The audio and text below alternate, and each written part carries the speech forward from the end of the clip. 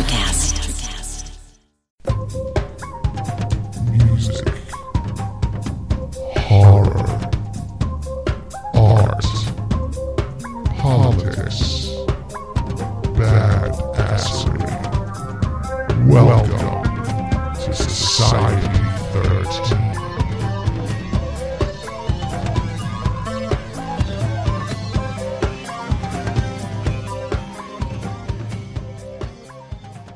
You want to see something really scary? You bet. Music, horror, art, politics, and overall badassery. Welcome to Kettle Whistle Radio. For Real On Society 13 Networks. Everyone, and now your hosts, David Fairhead.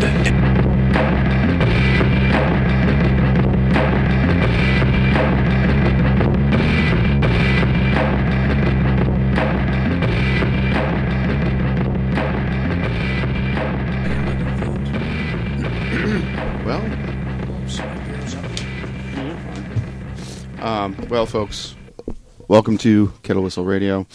I know that Kevin Kreis gave me a great position, of course, very close to my my guest here, John Russo. No stranger to these airwaves. I had a great Living Dead weekend, and I know you made a killing. Did you do good? Well, you mean in terms of sales? Yeah, I did really good business there, but, you know, that's almost not the important thing. Meeting the people. Yeah, the main thing was the tribute to George Romero at the cemetery. Ooh. And, you know, there were so many things going on because of his passing away. I had just gotten back from Los Angeles, where he got a star on the Walk of Fame, and Russ Striner and I were there with... Yes. You know, so many people, Greg Nicotero, Tom Savini, and on, and what a great event and an honor that I wish he could have been there to share in, but he knew it was coming. He did? Yeah. Okay. So when's the last time you actually talked to him? Was it? The last time I talked to him was at one of the horror conventions in, I think it was Motor City Nightmares, but I'm not. Okay. And I get them mixed up because I do so many of them. But in any event, I was joking around with Richard Ritchie and talking about the fact that I came up with the idea that he should eat a worm. Or no, a mouse, sorry. In the remake, you know, he was the zombie that ate the mouse, and that was my idea. And we were just trying to dress up the end of the movie, and I said to George things like, you know, there ought to be a zombie with in a hospital gown with an IV hanging out of his arm, and George would say, well, go see if the special effects guys can rig that real quick, and they were always anxious to do anything. So yeah, they said, oh, we can do that. And then I said, you know, in the original Night of the Living Dead, Richard was the zombie at the window that gets shot in the chest, goes down but gets back up, and then stays down when he gets shot in the head. Yeah. And Marilyn Eastman, in a different makeup, you know, in a zombie makeup with an ugly face and a black wig, she's the one that ate an insect off of a tree. Oh, my God, yes. And so I said, well, you know, maybe we ought to have a zombie eat a mouse. And George said, well, see if the special effects guys can rig that real quick. So I'm sorry. That's really I went, funny. yeah, we can make a mouse. So Richard and I were talking about it, and he said, you know, it was an awful funny feeling having that little furry thing in my mouth. Oof. Oof. And I said, well, you ought to be glad we didn't cram a gerbil up your ass. You heard it here first. And everybody was cracking up. There were a whole bunch of us from Night of the Living Dead, all with tables in a row, and everybody was getting a big kick out of it. So George used to, you know, I didn't see him so often once he moved to Toronto, and when we would run into each other at conventions or we would see him in Toronto, he'd say, Jack, you know, tell me a joke, tell me something funny, because I'm always the one joking around making people laugh, even on stage. So I said, well, if George doesn't have a big line, I'm going to go tell him what I just said to Richard because he'll get a laugh out of it. And I went out. He was in the outside of the main room where we were, and he didn't have much of a line, so I sat next to him, and I saw how frail he looked, and I told him the thing, and he did get a big laugh out of it. And then he told me, he said, they found things on my lungs. That's the way he put it. Oh. And he said, I have to have a CAT scan and a biopsy. So that was in March, and so, I knew right then that things weren't good, and then he passed away in July. So what a shame. So we had Russ and I went to the funeral in Toronto with his wife Ramona and Rob Lucas, and then we went to the ceremony, the star on the Walk of Fame, and then the ceremony in tribute to him in Evans City at Living Dead weekend. Which was amazing. Yeah, and I made remarks to the effect, I kind of repeated them in Evans City, and I said, I concluded my remarks in Toronto. Well, first of all, I didn't think I was going to cry, but I did. They had these big pictures of George there, and memories from the old days, and they had a picture of him at the rewinds, which was so typical back then, editing. And I just started to cry, and Rob was patting me on the back, and I got myself together, and I was okay when I made my remarks, but I concluded the remarks by saying that we were fans of Sammy Davis and Frank Sinatra, Dean Martin. Those guys had a style and a charisma, and I said to George one time, talking about them, that the world was a poorer place without them. Yes. And I said, well, George made his mark on the world, and the world is a poorer place without him, and now we'll cherish our memories.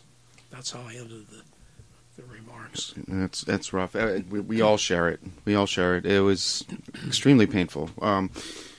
Great to be a part of the Living Dead weekend, but yeah, there was a lot of sadness there.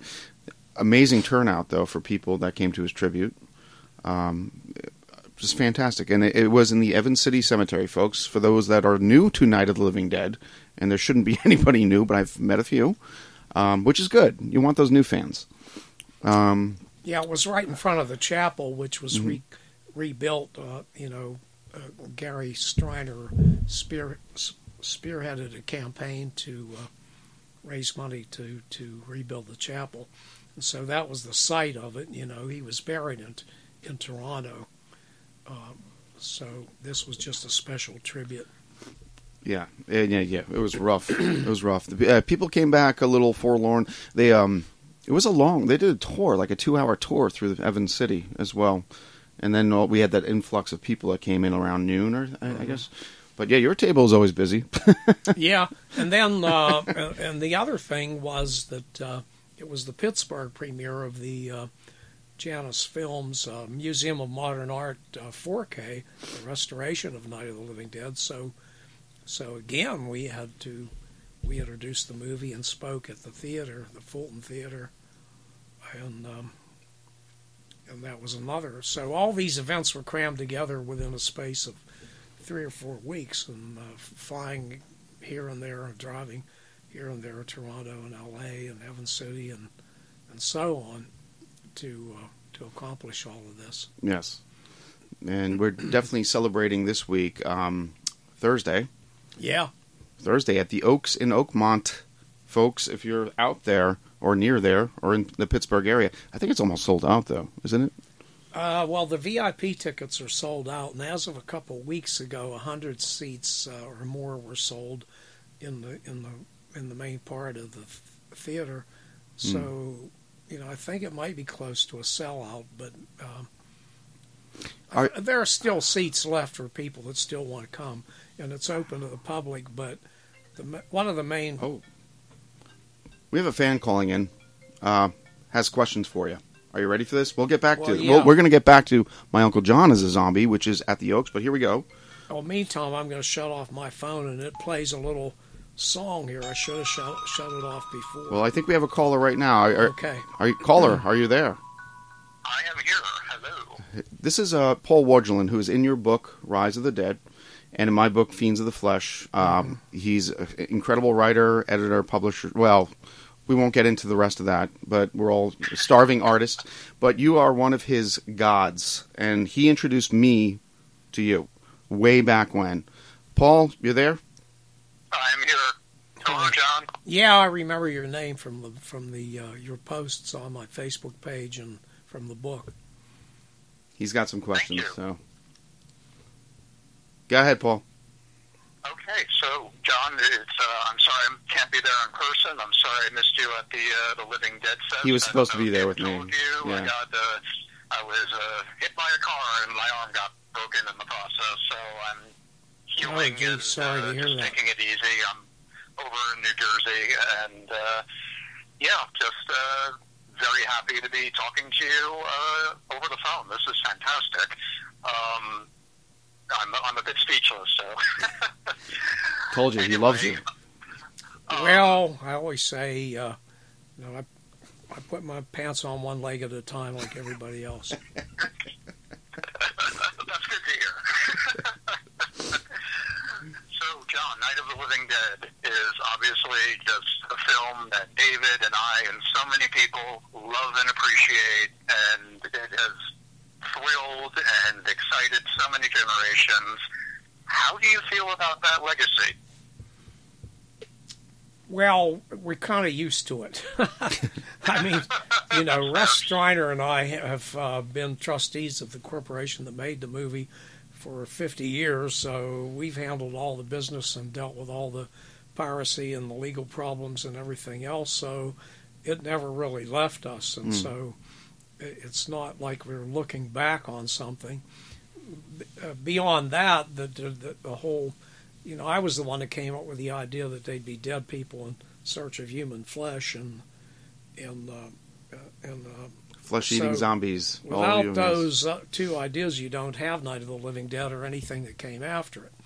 So, but right away things came after it. George did Dawn of the Dead. I was involved with Return of the Living Dead. One of Paul's favorites, by the way. Oh, thanks. Yes. But I didn't work on the production. I wrote the novel, and I wrote the original screenplay with Russ and Rudy Ritchie. I wrote most of it, and then it was revised because they wanted a horror comedy. Dan O'Bannon did the revision, and I novelized his script. So, but I was the one that put the deals together that ended up getting the picture made. So, but in any event, hot on the heels of Dawn and Return of the Living Dead, came Sam Raimi with Evil Dead, and and it just never quit. Everybody saw a way to make a name of them for themselves and maybe launch a career, and so a lot of people, everybody following in our footsteps, it never stopped and still goes on. So, some of the things are really good. I like Shaun of the Dead. I don't begrudge anybody any of that, Just don't rip us off. If you can come up with something original and it's your own work and it's not a copycat kind of thing like goes on in Hollywood over and over again, then more power to you. I'm not a purist when it comes to fast zombies, slow zombies, or in-between zombies either. Just make it work. Right. And you also don't watch a lot of other horror, so you're not influenced by it, from what you tell me. Right. Yeah. Yeah, I don't want to have to wonder if I would have had a certain idea if I didn't see somebody else's thing, and I don't want to get accused of plagiarism if I happen to have a similar idea as someone else. So, and besides, it's not my main interest, Right. Paul, you got something else? Yeah, so, speaking of all these other, artists and filmmakers who are inspired by Night of the Living Dead, do you watch The Walking Dead at all? No. I knew that answer. I have no interest in it. I watched one episode. The first one, it happened to be because there was a professor who's become a good friend of mine, a really great guy named Travis Langley, and he's a psychology professor, and he wrote a book called the psychology behind Star Wars. Oh. And he's got a franchise going with the psychology behind Batman, and then the psychology behind The Walking Dead. So he wanted me to write a foreword, and paid me pretty well to do that. Oh, nice. And so to write the foreword, I had to see an episode. So I watched one, which happened to be the first one. I don't pay Paul for his writing, just so you know. That's up to Travis Gary. and I did some conventions and panels together, and he's just a really good person and very bright and a lot of fun. So, Okay. So it was a good experience doing that. But I knew those guys way back when they were doing comic books. George didn't like the whole thing. I mean, he considered the whole Walking Dead thing to be a ripoff. And to tell you the truth, the first Interesting. some of the stories that I looked at in comic book form it was pretty damn close to the original Night of the Living Dead. A little bit too close. Yeah, I would agree. I think that's what alienated George, but I don't bear them any grudge. Well, I think Paul's got one more for you. It might be deep. I'm not sure. Well, you're mentioning George, so we've lost him this year, and were you constantly still in touch with each other? Did you speak to him regularly? Oh yeah, And I mean are there we any saw each specific other. Memories about working with George you'd like to share? Well, I mean we just talked about that before he phoned in. Really. Yeah. We talked about the whole subject of his funeral and his star on the Walk of Fame and the tribute in Evans City. So we covered that pretty much. But we remained friends the whole time and didn't see him as often when he moved to Toronto. But when we did see him, Russ and I spent a lot of time there during the production of the stage play Night of the Living Dead Live, which opened in Toronto, and so we would see him quite often then. So, and it was always fun to get together and drink a lot of booze and laugh our asses off is what we did. Let me tell you, this guy is a rock star, Paul, okay? His table always there's women everywhere. And then he shows up at my table, the women show up there. He's a rock star. Well, and some now, people say that. It's probably exaggerated. Exaggerated? No, it's not exaggerated. And now he literally, we're going to record a song tonight, or today, I should say. If you haven't seen or heard Zombie Doobie yet, that'll be in the movie. And we're going to be talking about that too. Paul, anything in closing? I know this guy is one of your idols. Yeah, I would really, John, I would like to know your opinion on all this fallout that's going on in Hollywood right now with these harassment suits. The fall of Well, Weinstein. I've certainly never treated. Based on your own experiences. Well, we published Scream Queens Illustrated, Bob Michelucci and I, for 5 years. We treated the women with dignity and respect, and some people complain about the nudity, which used to crack me up, and I'd write editorials about the people that complain when they saw a nipple.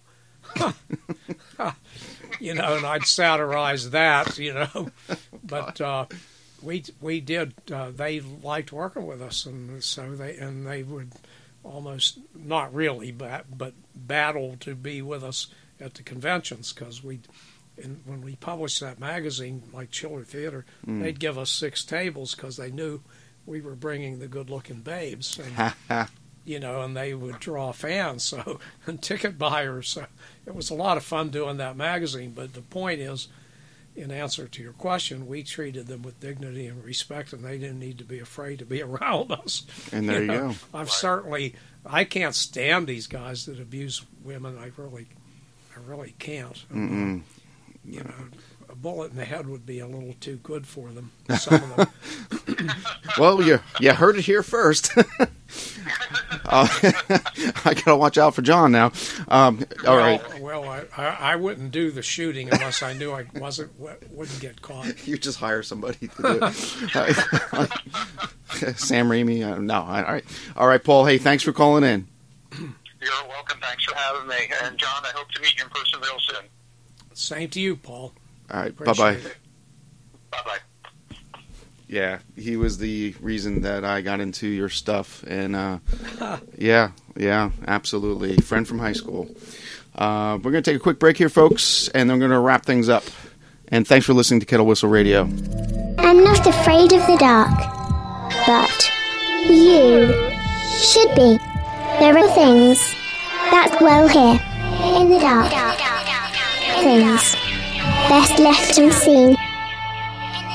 With the initial smoke cleared from the fall of tomorrow, the blood now flows even thicker with dwelling in the dark. 11 stories. All bits of the same mysterious puzzle, fitting together with horrific parallels to its predecessor. Get ready for new, truly terrifying tales set in the broken world from the fall of tomorrow. Take a closer look at what's now dwelling in the dark. If you dare. Available on Amazon in traditional print and ebook. Get your copy today. Visit www.fairlydarkproductions.com for more info on the author and his work.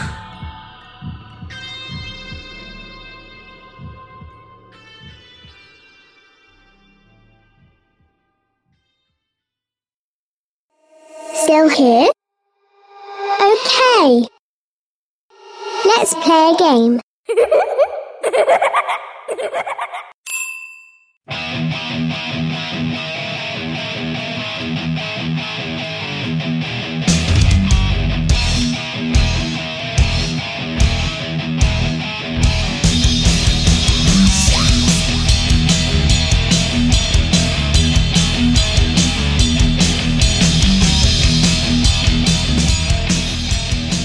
All right, folks, we're back. Once again, thanks for listening. I'm here with the famous John Russo, the rock star, also known as the zombie creator. And I want to thank Paul Wardulin for calling in, another great writer.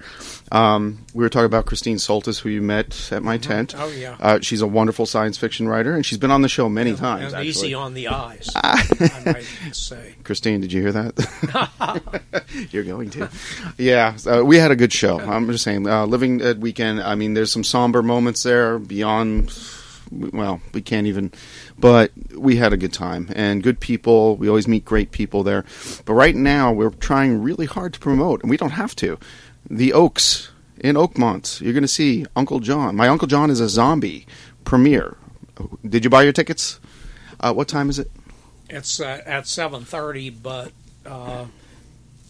people should come early because there's going to be photo ops with the with the stars of the movie and the makers of the movie, and it's going to be a lot of fun. That's so cool. The theater has a bar. It's an upscale theater, Mm-hmm.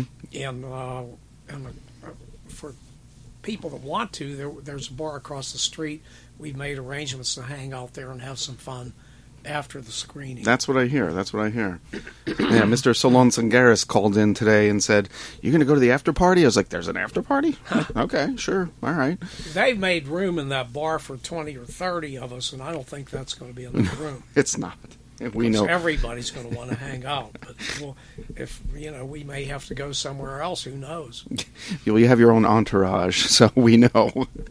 Yeah, you kind of bring them in. I just saying. I just think the movie looks so good, and Joe Majestic was our rep at the American Film Market a couple of weeks ago or 10 days ago, and the buyers just absolutely love the trailer. And if you haven't seen the trailer on my I did. Facebook pages, cultclassics.com has it on their site, and they're going to be interviewing me next week and doing a whole number on the movie. So just log in or go to myunclejohnisazombie.com and you can see the trailer and learn a lot about the movie. Right. Well, I've been bragging about it, and I bragged about the fact that you brought it was like you had like a DVD device that you brought to my tent, and we watched pieces of it. Yeah, that's my little DVD player with nice. About a 5-inch screen. Yeah. It works really well, and but I've showed a few people the movie or clips from it that way when there wasn't a VCR or Right. DVD player handy. I was proud. Yeah, and I got to see certain scenes and certain credits, and I was When you saw yourself get shot in the head. Yeah. They've heard this. You're one of the first zombies killed. Isn't that great? I thought I was the first one, but I think I'm the third now. Yeah. So, I had to come clean on that one because I signed somebody's shirt as the first one dead. So I had to come clean. My buddy funny. Tim, Magician, you know him. I've always heard it pronounced Macon. It's got a bunch of whole, but it's Majakin, or I think it has a few more syllables in it that I can't remember. Great guy. Great guy. And he really works hard to promote the movie and stay in touch and so on. I think we'll see him Thursday. Speaking of that, Misty Wood. Yes, that's right. She was an Indiegogo contributor, and she wanted her two young sons to be zombies that get killed in the movie, and so they do. It's a pretty good scene where one of the zombie hunters gets attacked, overcome by a bunch of zombies, and the two little kids come at him while he's dying. He's already been bitten, and he's going to turn into one. And those are the last two that he shoots. So we have two kids being shot in the movie, two zombie kids. He says this with a smile. I'm just telling you right now. We have the guy that runs the hunting camp, Chuck Corby, who's a good friend of mine, a hell of a He's singer. been on this show. He's got a song in the movie too, but he plays the Stush Polanski who runs the zombie hunting camp. And there's a scene where he brings his grandkids, and Solon plays one of the zombie hunters, and he ties a couple zombies to a stake so that the kids can drill them. Whoa! And these two little kids, Chuck, who's playing Stush, says, "Hey, these kids know their First Amendment rights backward and forward. Tell them, kids." One of them says, "I have the right to bear arms." The other kid says, "I'll give up my gun when they pry from my cold dead hands." and then Stush shows them how to zero their rifles in on these two zombies, and they do. They shoot them in the head. I got to say, this movie camps on everybody, everything zombie and everything people. Yes, and filled with great people. You have you picked what a gigantic cast. Mm-hmm.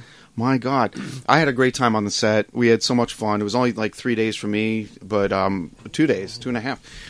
Just so much fun. Nice people. And who's your cinematographer? Is Rob? Mike Schiff shot most of it. Rob Lucas shot the stuff with me. We didn't, because of the cold weather. It got to be freezing. We were hoping Indian summer would hold out into December, but it didn't. So half the movie was shot in Clairton, Pennsylvania, and around Pittsburgh. And then I had to go to Los Angeles, where we shot at the Days of the Dead convention. I had to get into my Uncle John, my favorite convention, makeup and costume, and then we shot at Rob's studio, Wolfpack Studios in Burbank. So half in L.A. and half in Pittsburgh. But folks, the fog that you see was real. And that in budgeting time and money, I didn't account for so much fog moving in and costing us half of our time, half of the time of a shooting day. I can't Not even imagine. Not just one shooting day, but every day there's fog, and we don't usually get that much fog in November and December, but there it was. Yes, it was. I turned one scene where Uncle John has to jog and he has to keep active, so his rigor mortis won't come back, and so he's jogging with his dumbass nephew Oscar, played by Gary Vincent. I'm dying because I saw the scene. And we're jogging through the fog where I never intended to have us jogging through the fog, but I had to make some use of that fog so we could shoot something. So we're jogging through the fog, and Oscar's saying how if I want to go back to being able to chase the girls, I have to stay in shape. Oh my God! So, and that's right after that I get attacked by this crazy preacher. played by Russ Striner. So Oh. he wants to drive a sharpened cross through my head. Didn't get to see that I'm scene not going yet. to tell you how it turns out. Yeah, see, he keeps saying that to me. But yeah, fantastic. So much fun. But when I say rock star, too, some of you have heard Zombie Doobie on these airwaves. But yeah, the man can sing. And I've been told from folks, they love your voice. Yeah, everybody's cracking up over the song, which I hoped would happen.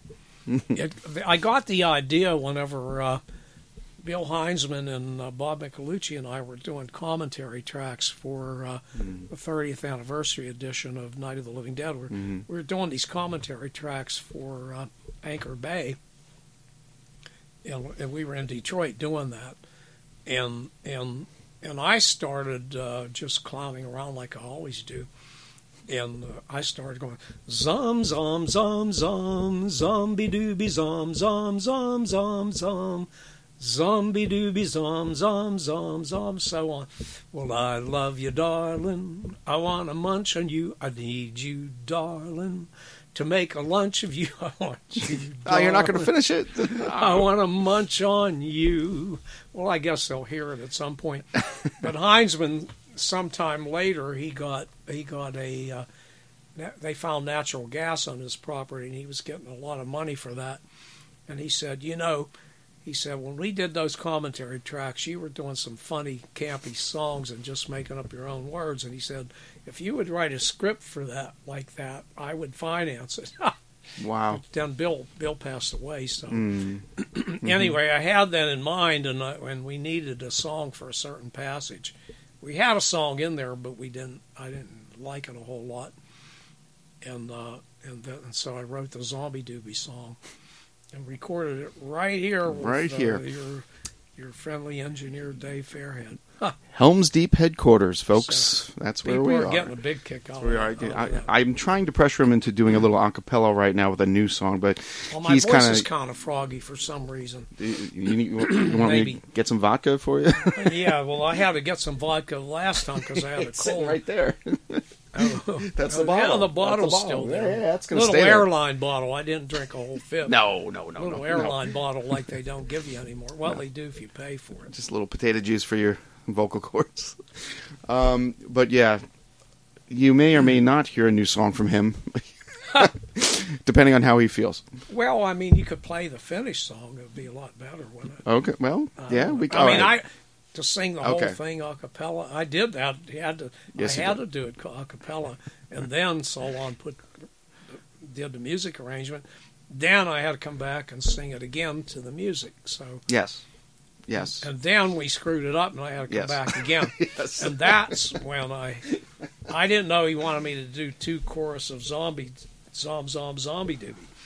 So he said, no, do 2 choruses so it fits better with the arrangement. So then I had to come back, and that's when I had the cold. That was guerrilla recording, as far as I'm concerned. But it sounds great. It does, yes. I just heard it. Janie Lockhart's the editor, and we were doing some fine tuning on the movie.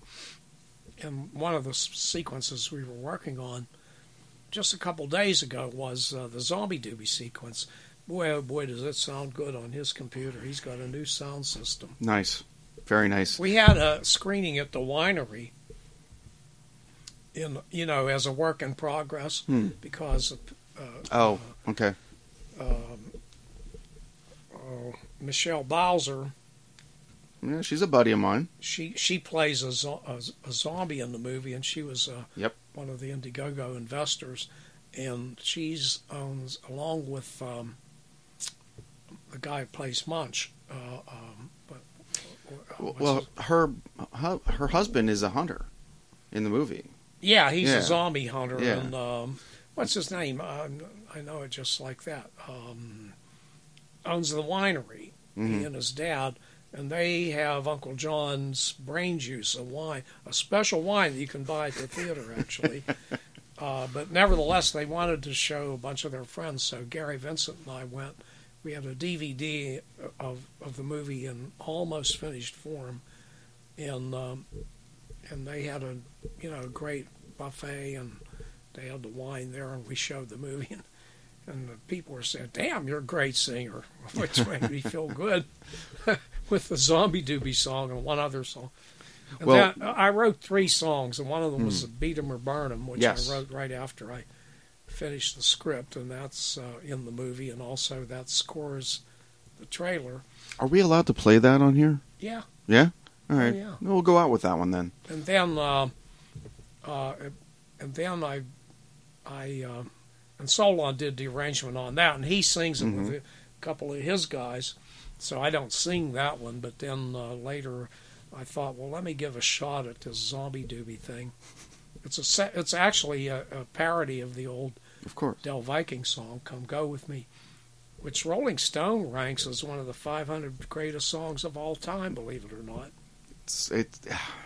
How can you not dance to it, You or know? move, or snap your fingers, or I mean, honestly, Oh, yeah, yeah, it's it was easy. really- Yeah, it was huge. My dad got me into the whole doo-wop thing when I was really young.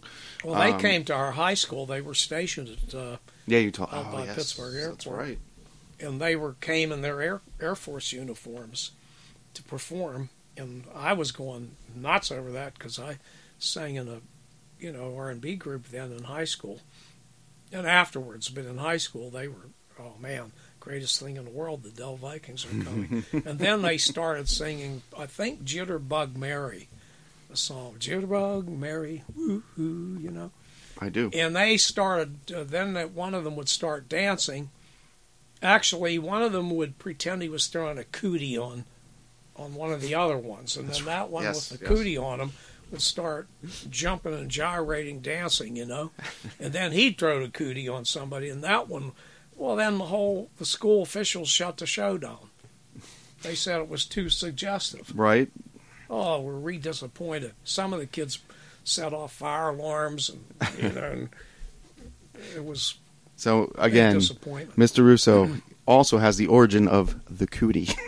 Yeah, the cootie. Became a popular game too by Parker Brothers later on. Yeah, Is that, later on. you think that's what started? I don't Probably. know. Girls had cooties, guys. Who knows? But yeah, it was a common theme in the if you were outside at recess in elementary school. Cooties. That's funny. That's really funny. Oh, by the way, Chuck Corby was the lead singer of the Del Vikings for 8 years. Holy crap! And I had him right here in Helm's Deep headquarters, Well, folks. you can get him back. He's on his way to Arizona now. Go do your research, folks. Go back to the old shows. He was here. Great guy. Great in your movie. I just saw one scene, but I can't wait. Thursday's going to be great, folks. Go to the Oaks in Oakmont if you're in the Pittsburgh area. And buy those tickets up, man, because it's going to be a really fun night. You don't want to miss this. And do you still call it the unofficial sequel to Night of the Living Dead? No, I don't have the right to. When You George can't. and I, we traded, we did a contract way back. Okay. And I gave him the right to do Dawn of the Dead and call it a sequel. Right. And he gave me the right to do Return. Return of the Living Dead, but Right. not called a sequel.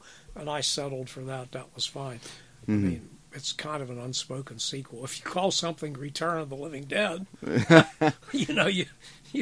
you don't need to call it a sequel, right? Well, we loved, a lot of us, we talked about this, but the soundtrack to Return of the Living Dead is like a classic punk rock album.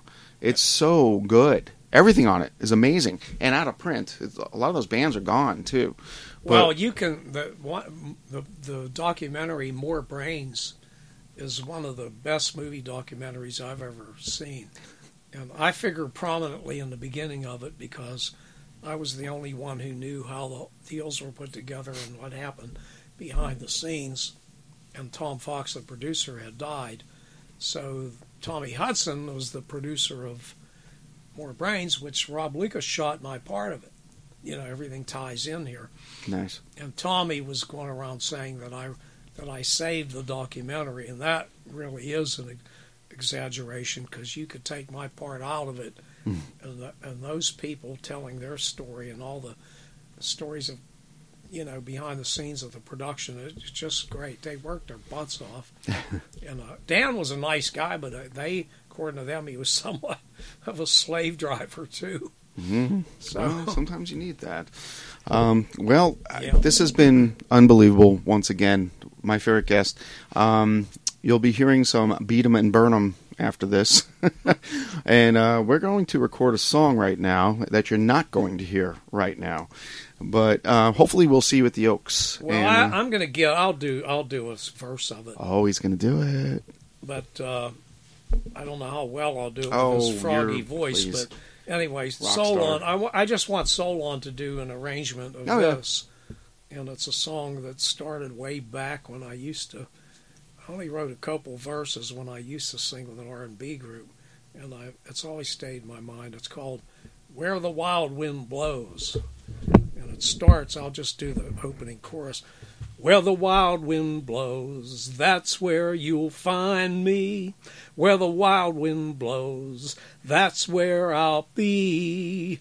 That's where you'll find my love and me. Underneath a sheltering tree, because I know she needs me so. That's the chorus. That's all we need.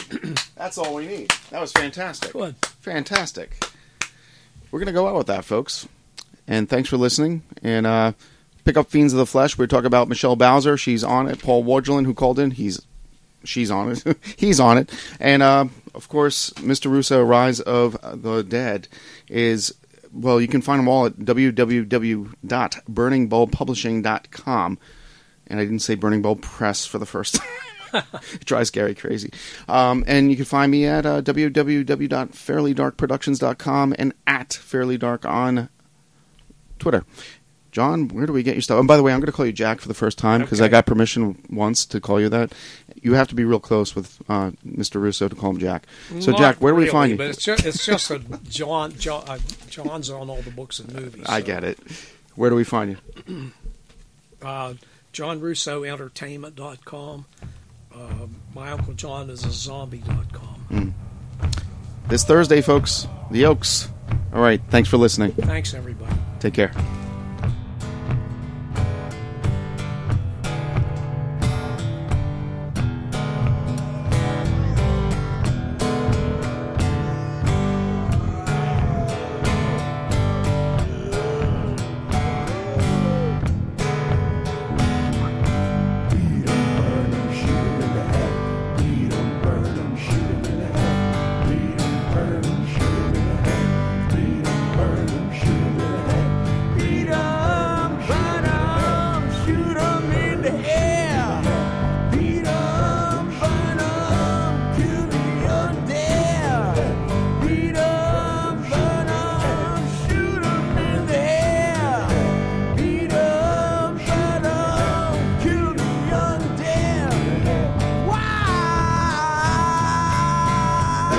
They're all messed up.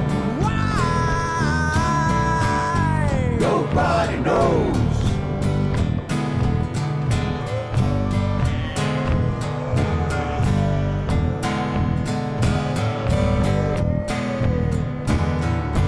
Beat 'em, burn 'em, shoot 'em in the head.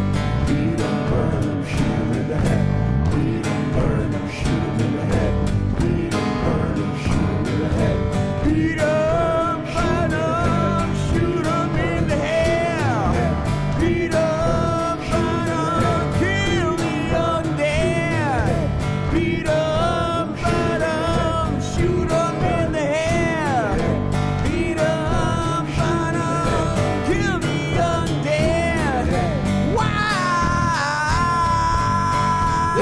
They're all messed up.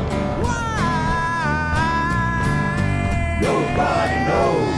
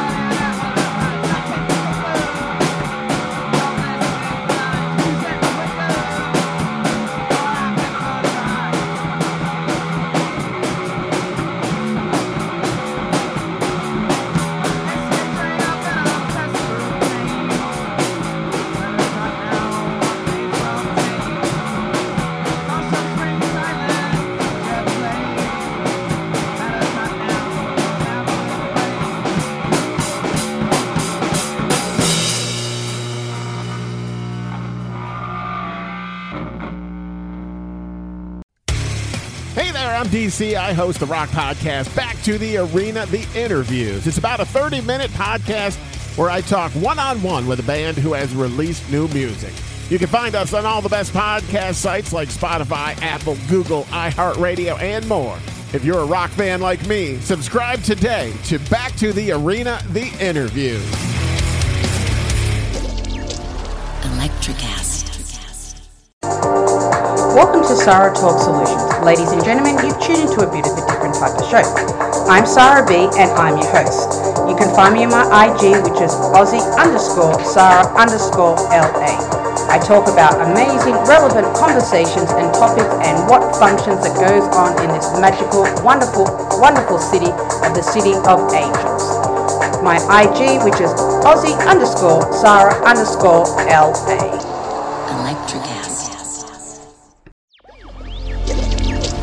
Electricast.